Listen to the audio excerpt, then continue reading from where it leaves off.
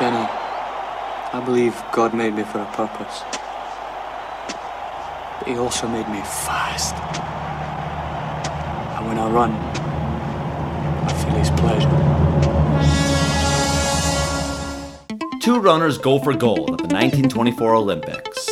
Join us as we talk about the disastrous Dan and Dave marketing campaign, random facts you learn from The Simpsons, and why newspapers spin in the movies. Then we find out if Chariots of Fire stands the test of time.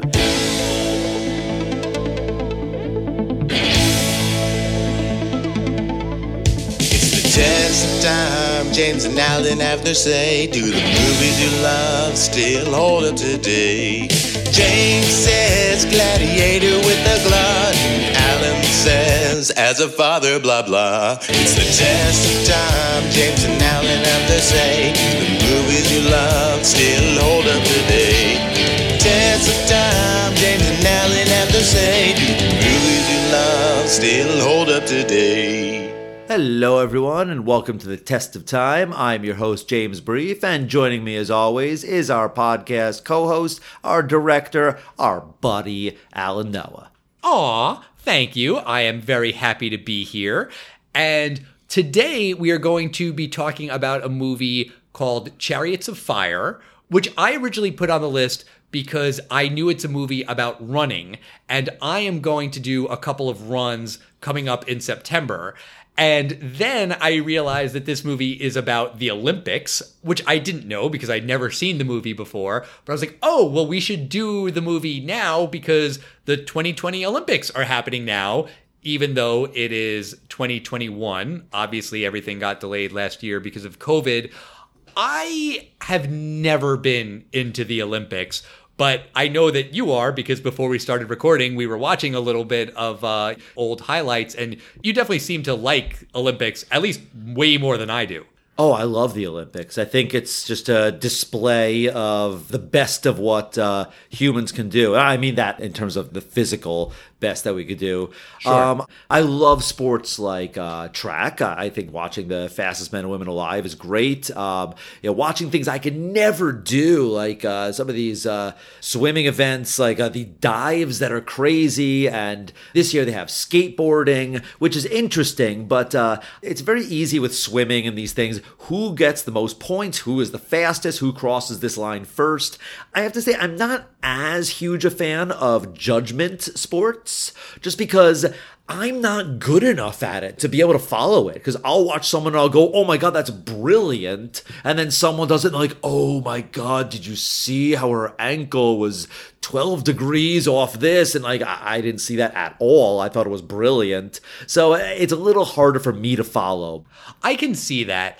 I mean, I think part of my reason for not loving the Olympics is that I'm not the biggest sports guy in general.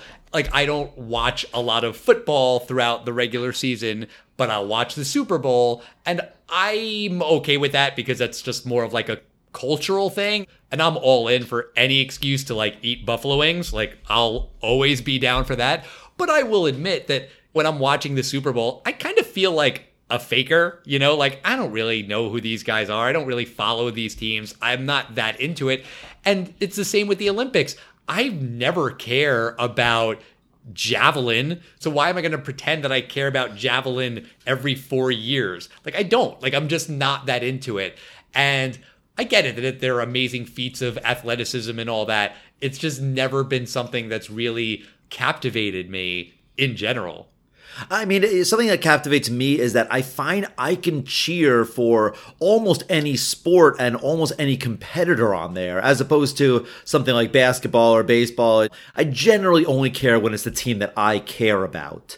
I get that. That makes sense. Yeah, I'm not going to watch a random football game like the Bears versus the 49ers. I'm not really invested in those teams. But I can watch a fencing match or some snowboarding event when I don't know the competitor. It's just really cool. I get that. That's fair. Even just like listening to myself explain why I don't like the Olympics, I feel like I'm just being a downer. And I understand why they're cool and all of that. But it's just something I've never been that interested in. Although I do have to say, while we were watching the highlights before, and you're like, oh, I want to show you one thing. And you put on the highlights from doubles luge.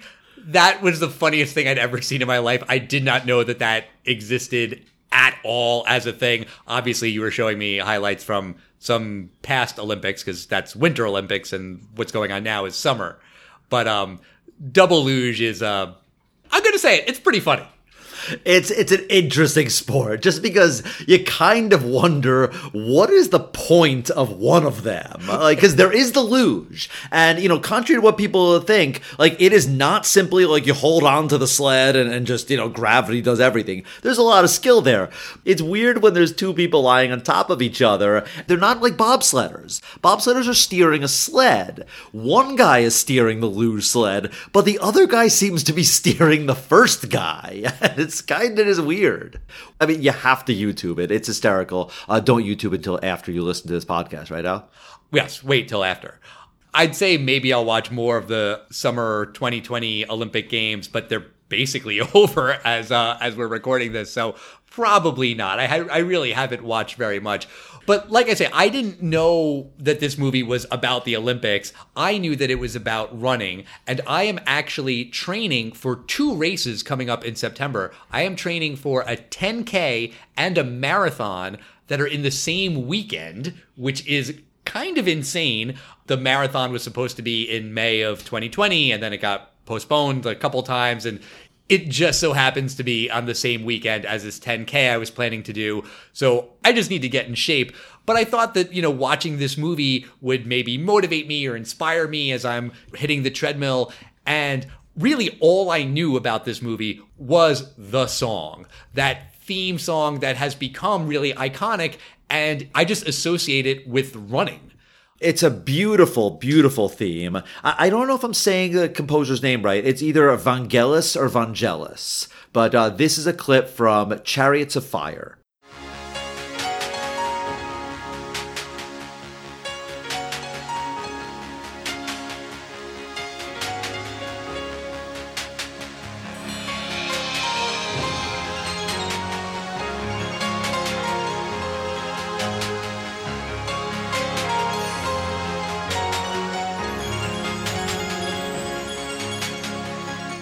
The film opens with this beautiful shot of these young men running on the beach, and this beautiful theme is playing, and watching it, I'm like, wow, this is beautiful.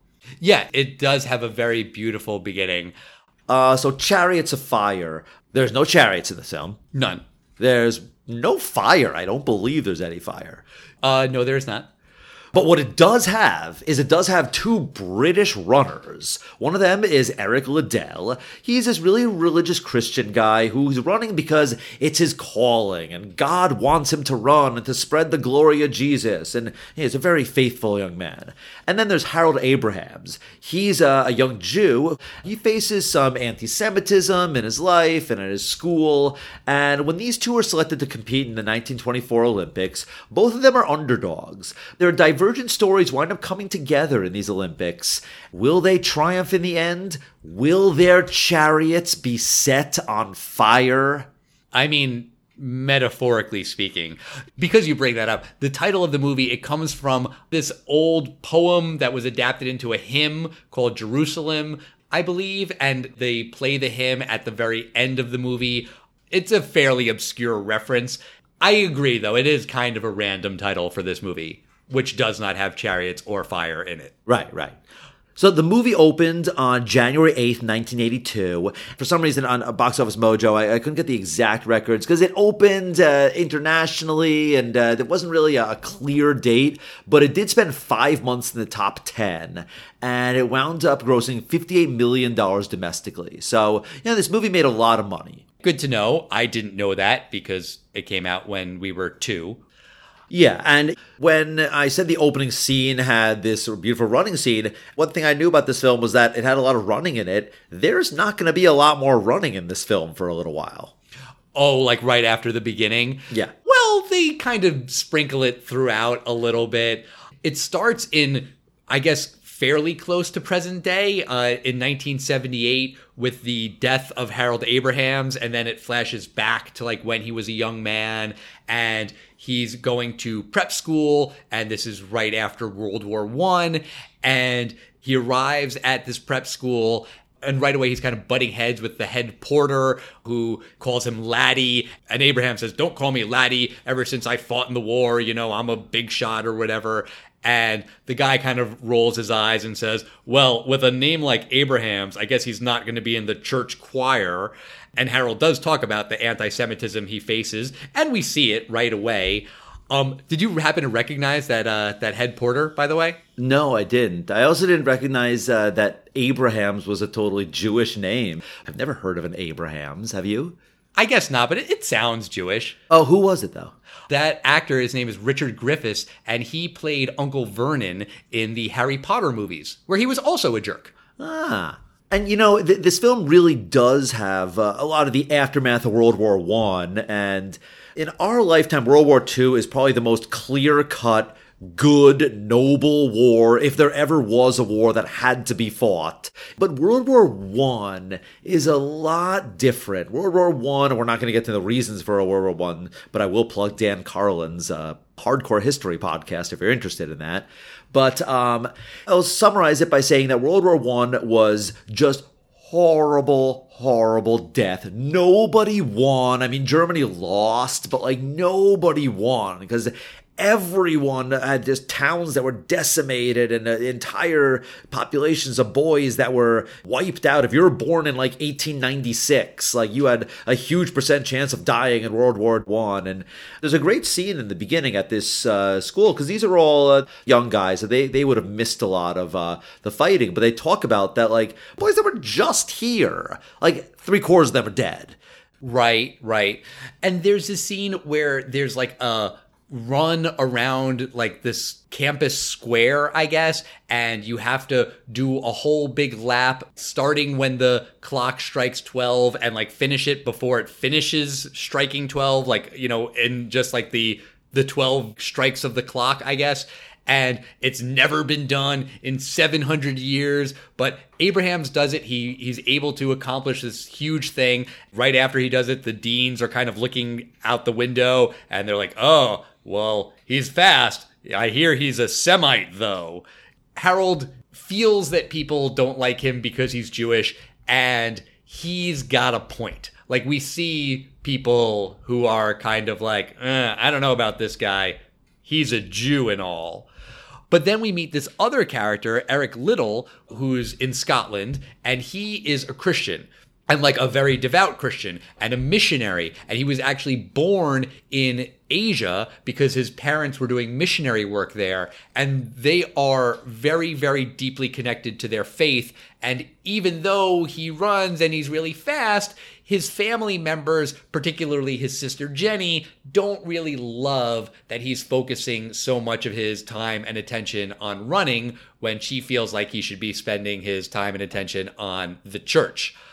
I have to tell you that I know that it's his sister because I read that on Wikipedia. I wasn't totally sure at first who it was. I thought maybe it was his mom or maybe a girlfriend or a wife or something. Did you get that it was his sister right away? I had to look at Wikipedia as well to kind of follow the plot. The film it's a little slow. Some stuff's a little bit hard to follow. Like that. I think they might have made a reference to it, but I did not know that was his sister. Okay, all right. Well, that makes me feel a little bit better that I wasn't just, missing something. No, you didn't miss that. But he's a very engaging speaker. And Yes. it's one of the few parts of the film that really drew me into the dialogue. Is when he speaks, he develops a crowd, and he's a young guy. He could be a very, very successful missionary, like his sister wants him to be. But he's almost, you could say, giving it up in his sister's eyes for this foolish pursuit of running. I find it interesting because you'd usually see that the movie would be kind of the opposite, where the kid like, "No, Dad, I'm really interested in this," and they'd be like, "Come on, you would need to push harder. You're going to go to the Olympics someday. It's your dream, son." That's usually what it is. It's usually not the devout Christian sister who's saying, "Don't do the sport. You should quit that sport that you're uniquely good at." Right. And I sort of like the way that Eric frames how he runs and how he feels that it is connected to his spirituality. And he says that, God made me for a purpose, and that's to be a missionary. But he also made me fast. And when I run, I do that in his name and in his honor, and I feel his glory coursing through me. And you can debate the merits of that. I mean, I certainly get a high when I run. It's a thing known as the runner's high. It's from dopamine, not necessarily the love of the Lord, I guess. But, depending on what you believe, that's fine. But he also is right in terms of just how he is able to get notoriety from his fame by being really fast. That gives him an audience to speak to about his faith. And like you said, James, he is a really good speaker. So he's getting more people to pay attention to him because he's fast. So you can understand why he'd want to keep running, even just if his goal is to spread the word of God. It gives him an audience to do that. Right, and he starts to develop some fame. We start seeing a montage of these young men winning, Harold and Eric. Then there's this race where Eric is running, and Harold happens to be watching it. I don't know, does he trip or he collides with somebody? I thought it was implied that he was pushed or kind of shoved by one of the other runners. Right. There's some little shenanigans in there, and he falls down. And this is not like it's a marathon where, all right, this is going to be 2 hours you're going to be running. This is a really short race, and he's thrown to the ground. Generally, having done some track and field, you're on the ground. Whether you were pushed there or not, that's unfortunate, but this race is done. Not for Eric Liddell. Right, he's able to come back. And yeah, I think this is a 400 meter. So he does not have a lot of time, but he comes back and wins this race. And it's really impressive. And we should mention that this movie is based on a true story, based on real runners, and they took some liberties with some things here and there, like all movies do, that are based on a real story. But apparently this is true, that Eric Liddell was in a race, he got knocked down, and he came from behind and still won, which is damn impressive. And Harold is watching this race, as you said, and he's intimidated by Eric, and he is like, well, I wanted to be the fastest, but I don't know if I'm ever going to be faster than him. But Harold approaches his trainer, Sam Musabini, who was there to see Eric, and Harold basically asks Sam to train him instead of Eric. And this trainer is Ian Holm, whom I recognized as Bilbo Baggins from the Lord of the Rings movies. I actually first knew him as Frodo Baggins in a very famous BBC production of The Lord of the Rings. It was like some play or something, and I used to listen to the radio play of it, and Ian Holm was famously Frodo. So when he was cast as Bilbo, I thought that was a very very clever little nod. Oh, I did not know that. Nerd. Giant nerd. Sorry, I just had something in my throat there.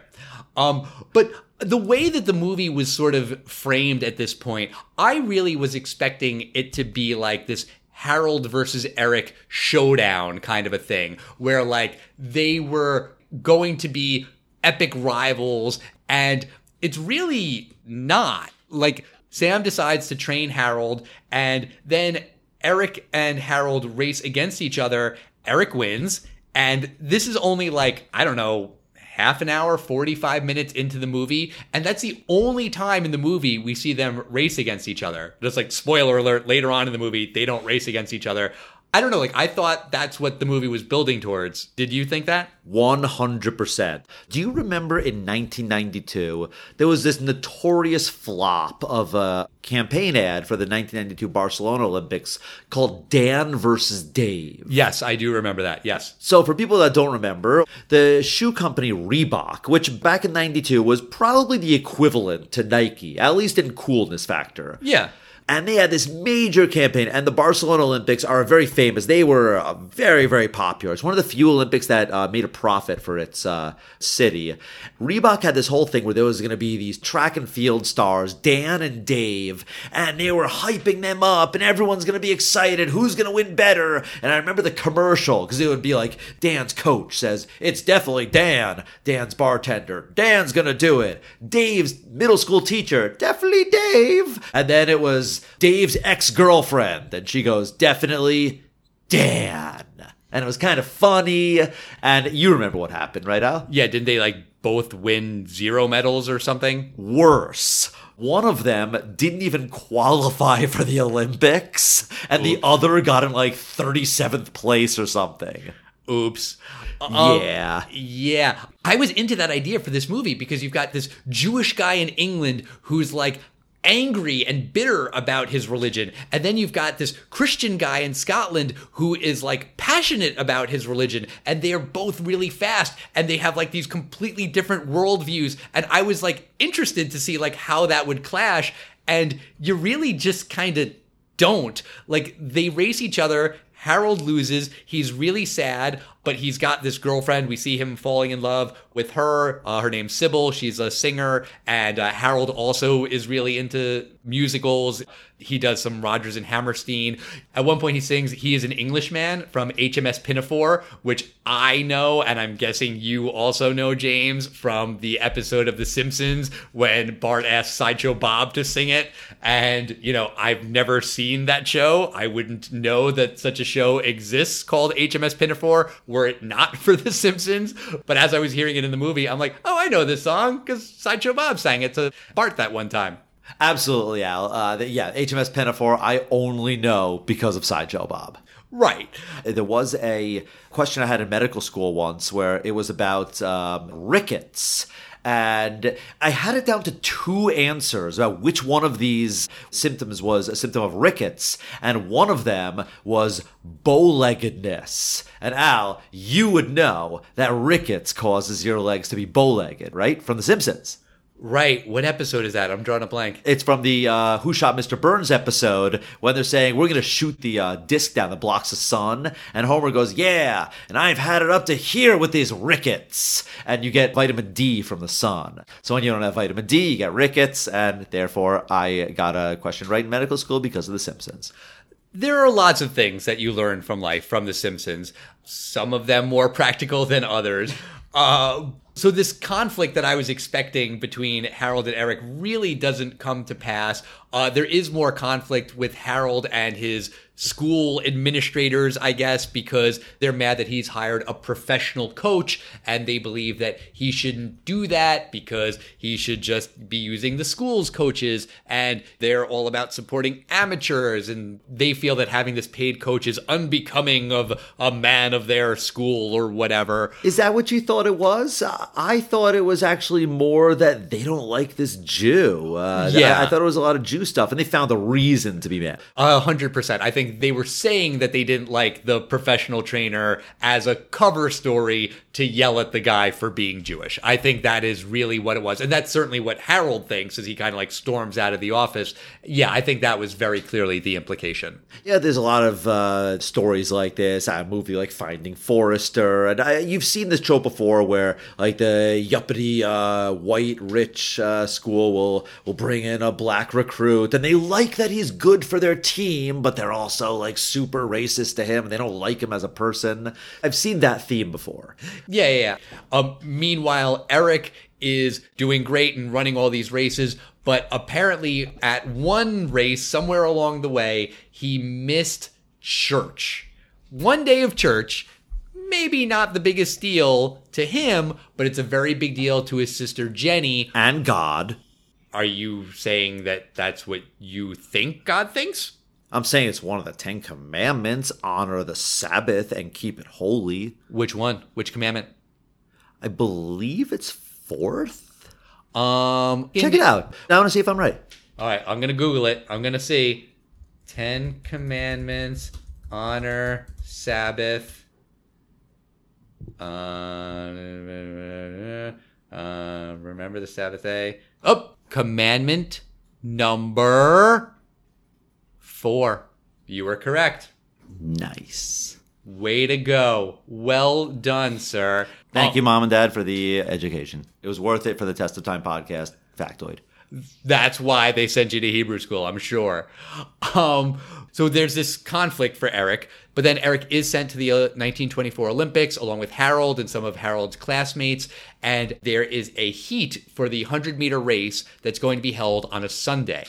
And that doesn't really sit well with Eric because he doesn't want to miss church. He doesn't want to run on Sabbath. that would violate the commandment, the fourth commandment, as you pointed out. And he basically decides he's not going to do it. He's not going to run on that day. And what professional athlete situation does this, of course, remind you of? Well, of course, it reminds me of The Big Lebowski when John Goodman's character won't roll on Shomer Shabbos. That's absolutely true. I was talking about a professional athlete in the real world, not non-fictional. Oh, Sandy Koufax wouldn't pitch on Yom Kippur. Right. I thought of John Goodman first, but yes, Sandy Koufax too. I mean, I was thinking of an equivalent professional athlete in the World Series wouldn't pitch for his religious reasons. You thought of John Goodman's character in a bowling alley on a random league game. But, same thing. Yeah, I don't know. Just like the whole thing about I won't do it on Shabbos. So Harold and Eric, I still think that there's going to be a match between the two of them. But it turns out that they're not even in the same races. Right. And the race that Eric doesn't want to do because of the Sabbath thing is the 100-meter.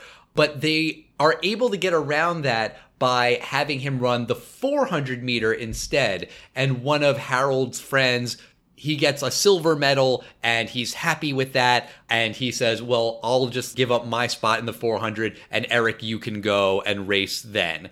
And that kind of works for everybody.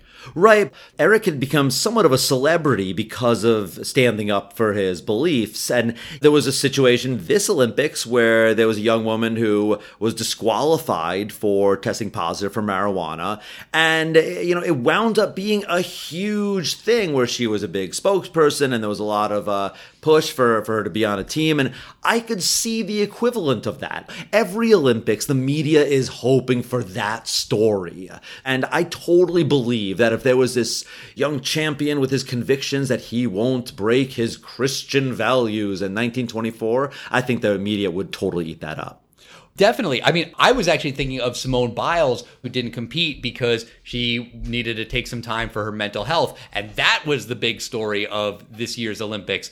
I mean, you're absolutely right. The media does look for those kinds of stories even now. Although in this movie, when the media is sensationalizing those stories, they have that really hokey graphic of like the spinning newspaper headlines, which just looks like a cliche and a joke when you see it now, even though I get it. This movie was made in 1981 and that was a thing that they did in movies then. When you see it now, it's just like, oh, haha, they were doing that like unironically. What is the spinning thing, though? The only thing I could think of is there's sometimes this shot of, like, the newspaper delivery trucks. They throw out, like, a case of the newspapers to the newsstand and it kind of spins around a couple times until it focuses the right way so the camera can see the headline. It's the only thing I could think of, but why is it spinning?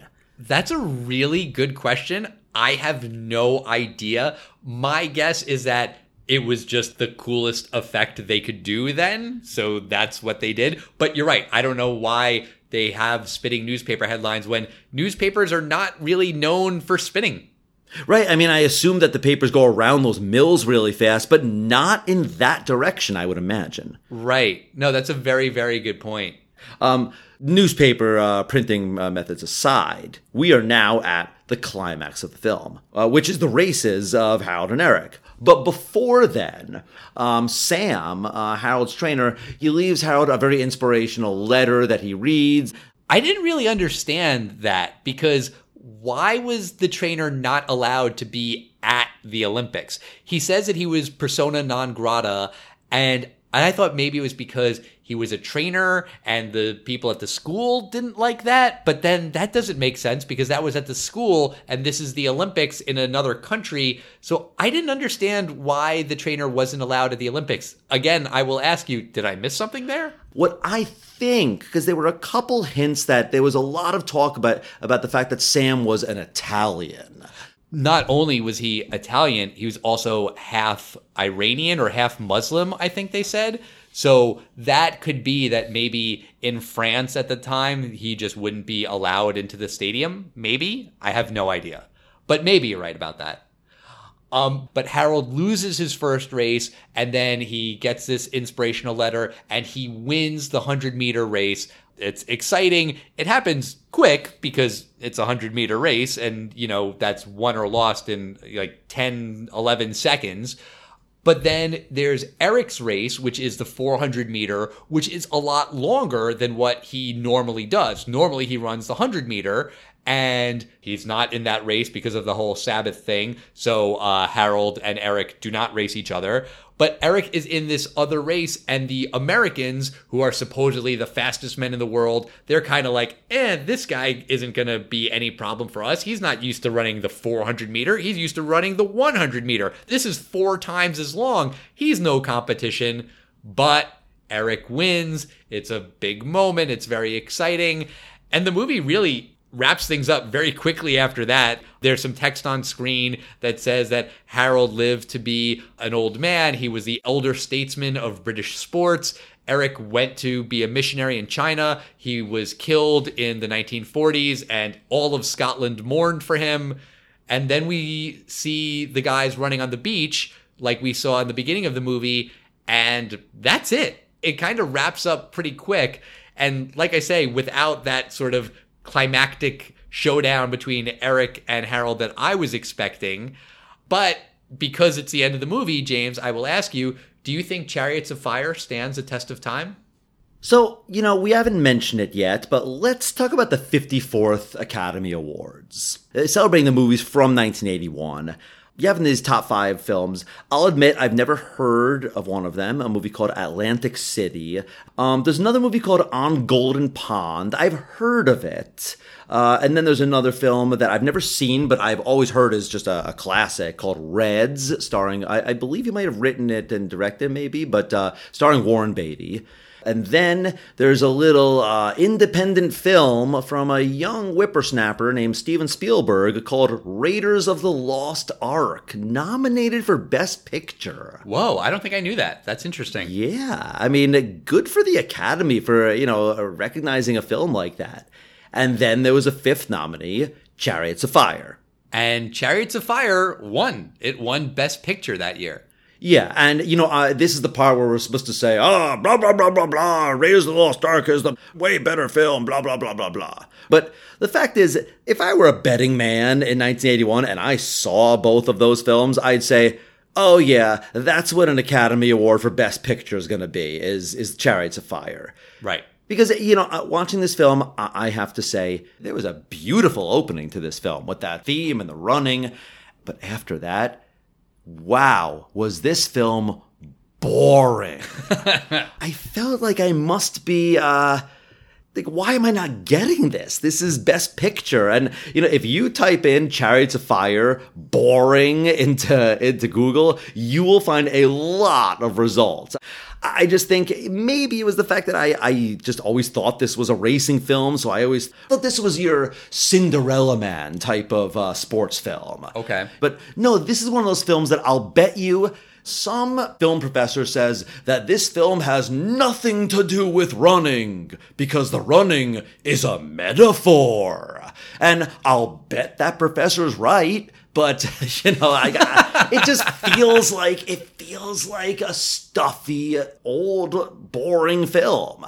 I can't say it's not made well. I mean, the acting is very good. I think the people in it are good. I was bored and I wound up being mad because I had to rewind parts and watch scenes again because I was missing stuff.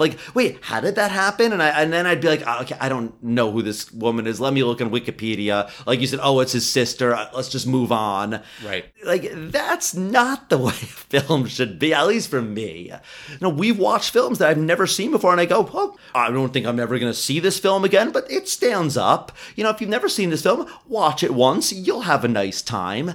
I'm sorry, I don't think I'm ever going to recommend this film to anyone. I'm not going to say it's the worst film ever. I liked the beginning. I liked a couple of the track parts. I did like the fact that the track parts in the Olympics were really old school tracks, and that's really what it looked like. I think they did a good job of that. I'll say this anti-Semitism subplot, when that was hinted at early in the film, I thought, oh, okay, well, this might be a little interesting. I actually thought they didn't really go anywhere with it. There was a film I'd seen as a kid. We'll probably review at some point. An old Brendan Fraser. I think it's an old Matt Damon film, too, called School Ties. Yeah. And that's about, I think, a kid pretends to be Christian, even though he's Jewish, at some Christian prep school to get in. And they find out he's Jewish. And I kind of thought that's what this was going to be. But they didn't really go there. And they went there with Eric, that he was Christian and his Christian values were very important. But I didn't really see the point of saying that Abrams was Jewish, because he didn't suffer that much real blowback to it. Also, the movie starts with his funeral service in a church because later in his life, in real life, he converted to Christianity, which, okay, fine, people convert from Judaism to Christianity, but that kind of undercuts the whole thing of the movie. And also, you didn't need to have that framing of this is his funeral in the church. Like, it could have just taken place in the past. Right, I agree. Like, I'm not going to spoil this because it's based on a true story, and then the man died. But if you watch a Stephen Hawking film, The Theory of Everything, it's this beautiful love story, and they don't end it with, oh yeah, like, they wind up getting divorced and, like, they're not together right now while he's alive. You don't show that. Right. It is a weird thing to show that in a church. I didn't realize that that's the backstory of why that was, but the film probably is better than I thought. I just found it incredibly boring. So to me, no, unfortunately, it doesn't stand the test of time. I'm a little embarrassed by this. I feel like I should have liked it, but no, just boring. I don't know. What did you think? Did you see a different film than I did, Al? Did you get this film a lot more than I did? No, I also found it to be very boring, and despite the fact that it's about these men who are very, very fast, I found the movie to be painfully slow. I was watching it on the treadmill, like while I was doing a run, because I need to train for these races that are coming up. And I was like, this is the perfect movie to watch while I'm on the treadmill, because I'll be inspired to keep going even when my legs are tired. But like, I didn't have that feeling. I was not super inspired to keep going. I was confused by a lot of the things that were happening, even in terms of like these other guys that Harold is friends with. They're fast too, and they go to the Olympics too, but one of them is writing letters home to mom, and I wasn't sure which one was which. It was really hard to follow. And you're right, like the whole thing about Harold facing the anti-Semitism, it seemed like they were going to pay that off at the end. Like after he won the race, he was kind of sad. And there's this moment where his teammates are like, he won the race. You can't celebrate with him now. Winning is very hard. And I was like, oh, where are they going with that? And the answer is nowhere. There's a scene with him and the coach, and it's like, you won. Be happy. And he's like, well, okay. It's very, very strange, and it doesn't pay off in any of the ways you think it's going to. And that's okay if the movie's going to take some interesting turns and you think it's going to be this showdown between Eric and Harold, but it's not, because Eric and Harold become great friends. Okay, I could appreciate that, but it doesn't really do anything with these two characters coming together on any level, really. They just end up on the same team because one's from England, one's from Scotland, so they're on the same Olympics team. Cool. So, I was reading on Wikipedia like all the liberties that this movie took with the real life events. Honestly, I think they should have taken some more liberties, like for dramatic purposes. Like, that's okay. I think that's okay if a movie does that.